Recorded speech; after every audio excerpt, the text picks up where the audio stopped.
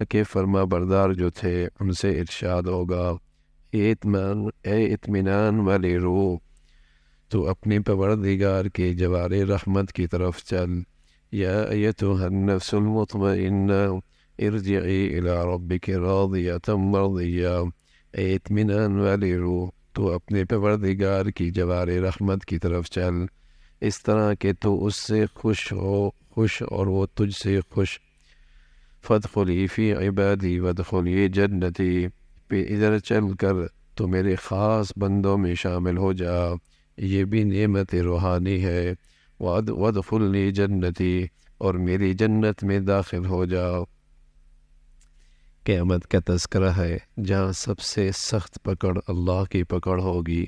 اور جہاں اللہ کا عذاب سب سے سخت عذاب ہوگا، اور جیسی پکڑ کسی کی نہیں اور اس جیسا عذاب کسی کا نہیں۔ یہ تو وہ معاملہ ہوگا جن کو حسرت ہو رہی ہوگی، کاش کہ ہم اس زندگی کے لیے کچھ کر لیا کرتے۔ یہ سچ ہے کہ قرآن میں جو بتایا ہے کہ بعض لوگوں کو وہاں یہ حسرت ہوگی کہ کاش کہ اس زندگی کے لیے کچھ کر لیتے۔ ہر آدمی اگر اس بات کا احتساب کر لے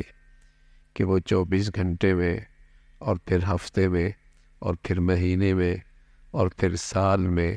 اور پھر زندگی کے ان مراحل میں دنیا کے لیے کتنی فکر کرتا ہے اور آخرت کے لیے کتنی فکر کرتا ہے، تو اندازہ ہوگا کہ کس کے لیے جی رہا ہے، دنیا کے لیے یا آخرت کے لیے۔ اگر ہر آدمی یہ احتساب کر لے کہ وہ 24 گھنٹے میں، اور ایک ہفتے میں، اور ایک مہینے میں، اور ایک سال میں اپنا جائزہ لے لے کہ اس کو زیادہ فکر کس کی لگی ہوئی ہے،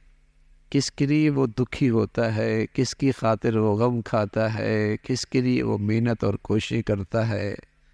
اس دنیا کے لیے یا آخرت کے لیے، تو اسے اندازہ ہو جائے گا کہ وہ کس کے لیے جی رہا ہے۔ دھوکہ نہیں کھائے گا پھر، ورنہ تو آدمی دھوکے میں رہتا ہے،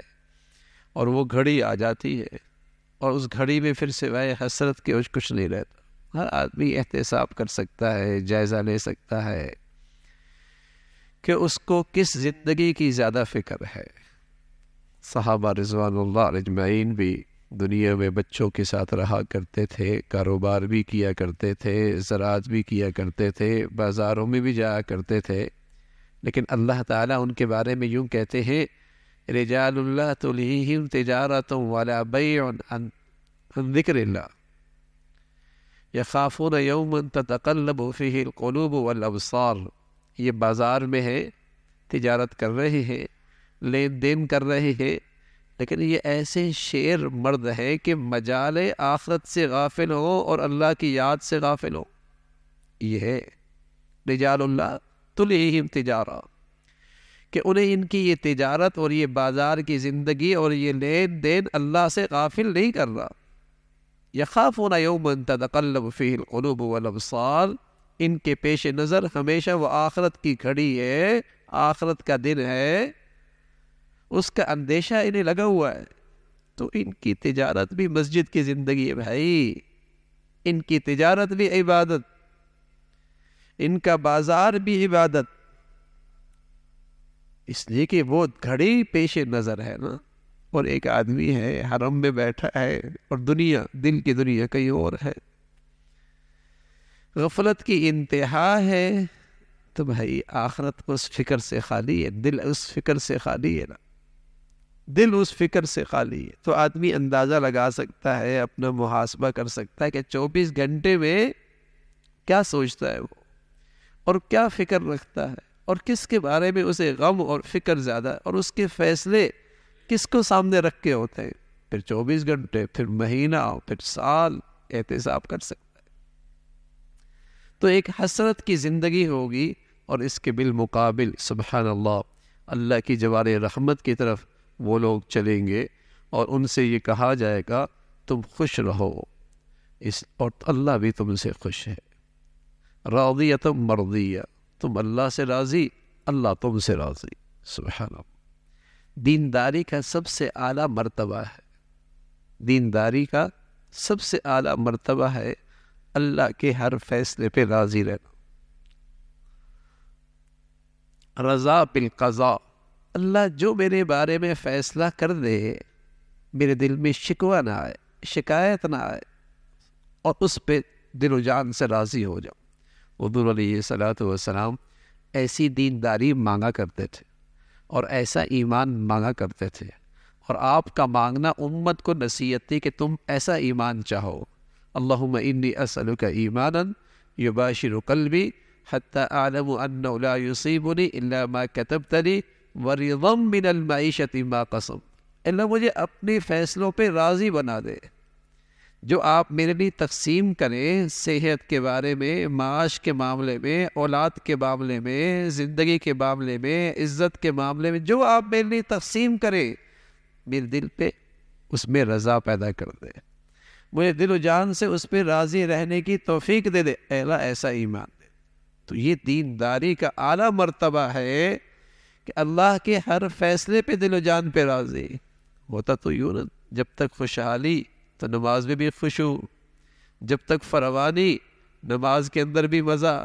اور ذرا سی ناگواری آ جائے عبادت بھی چھوٹ گئی، اللہ کی بندگی بھی چھوٹ گئی، اس کی فرما برداری، شکوے شروع ہو گئے، شکایت شروع ہو گئی،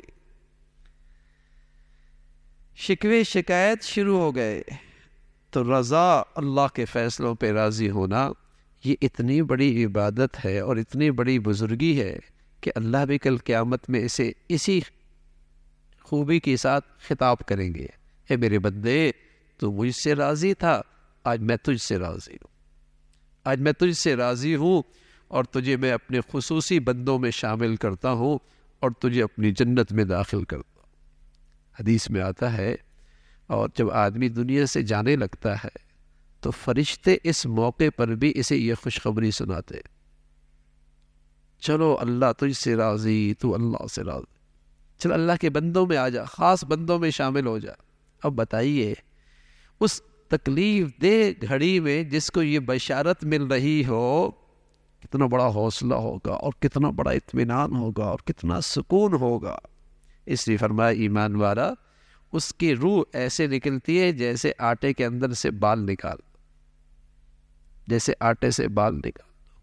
اور اللہ کی نافرمانی کی جسم کی روح ایسے نکلتی ہے، اللہ ہم سب کی حفاظت فرمائے، اللہ تعالیٰ حفاظت فرمائے، فرمایا جیسے جھاڑیوں میں باریک دوپٹہ الجھ جائے اور پھر اسے کھینچ کر اس دوپٹے کو نکالا جائے تو تار تار ہو جاتا ہے، ایسی نافرمان کی روح ایسی نکلتی کہ پورا جسم ٹوٹ پھوٹ کا شکار ہو جائے۔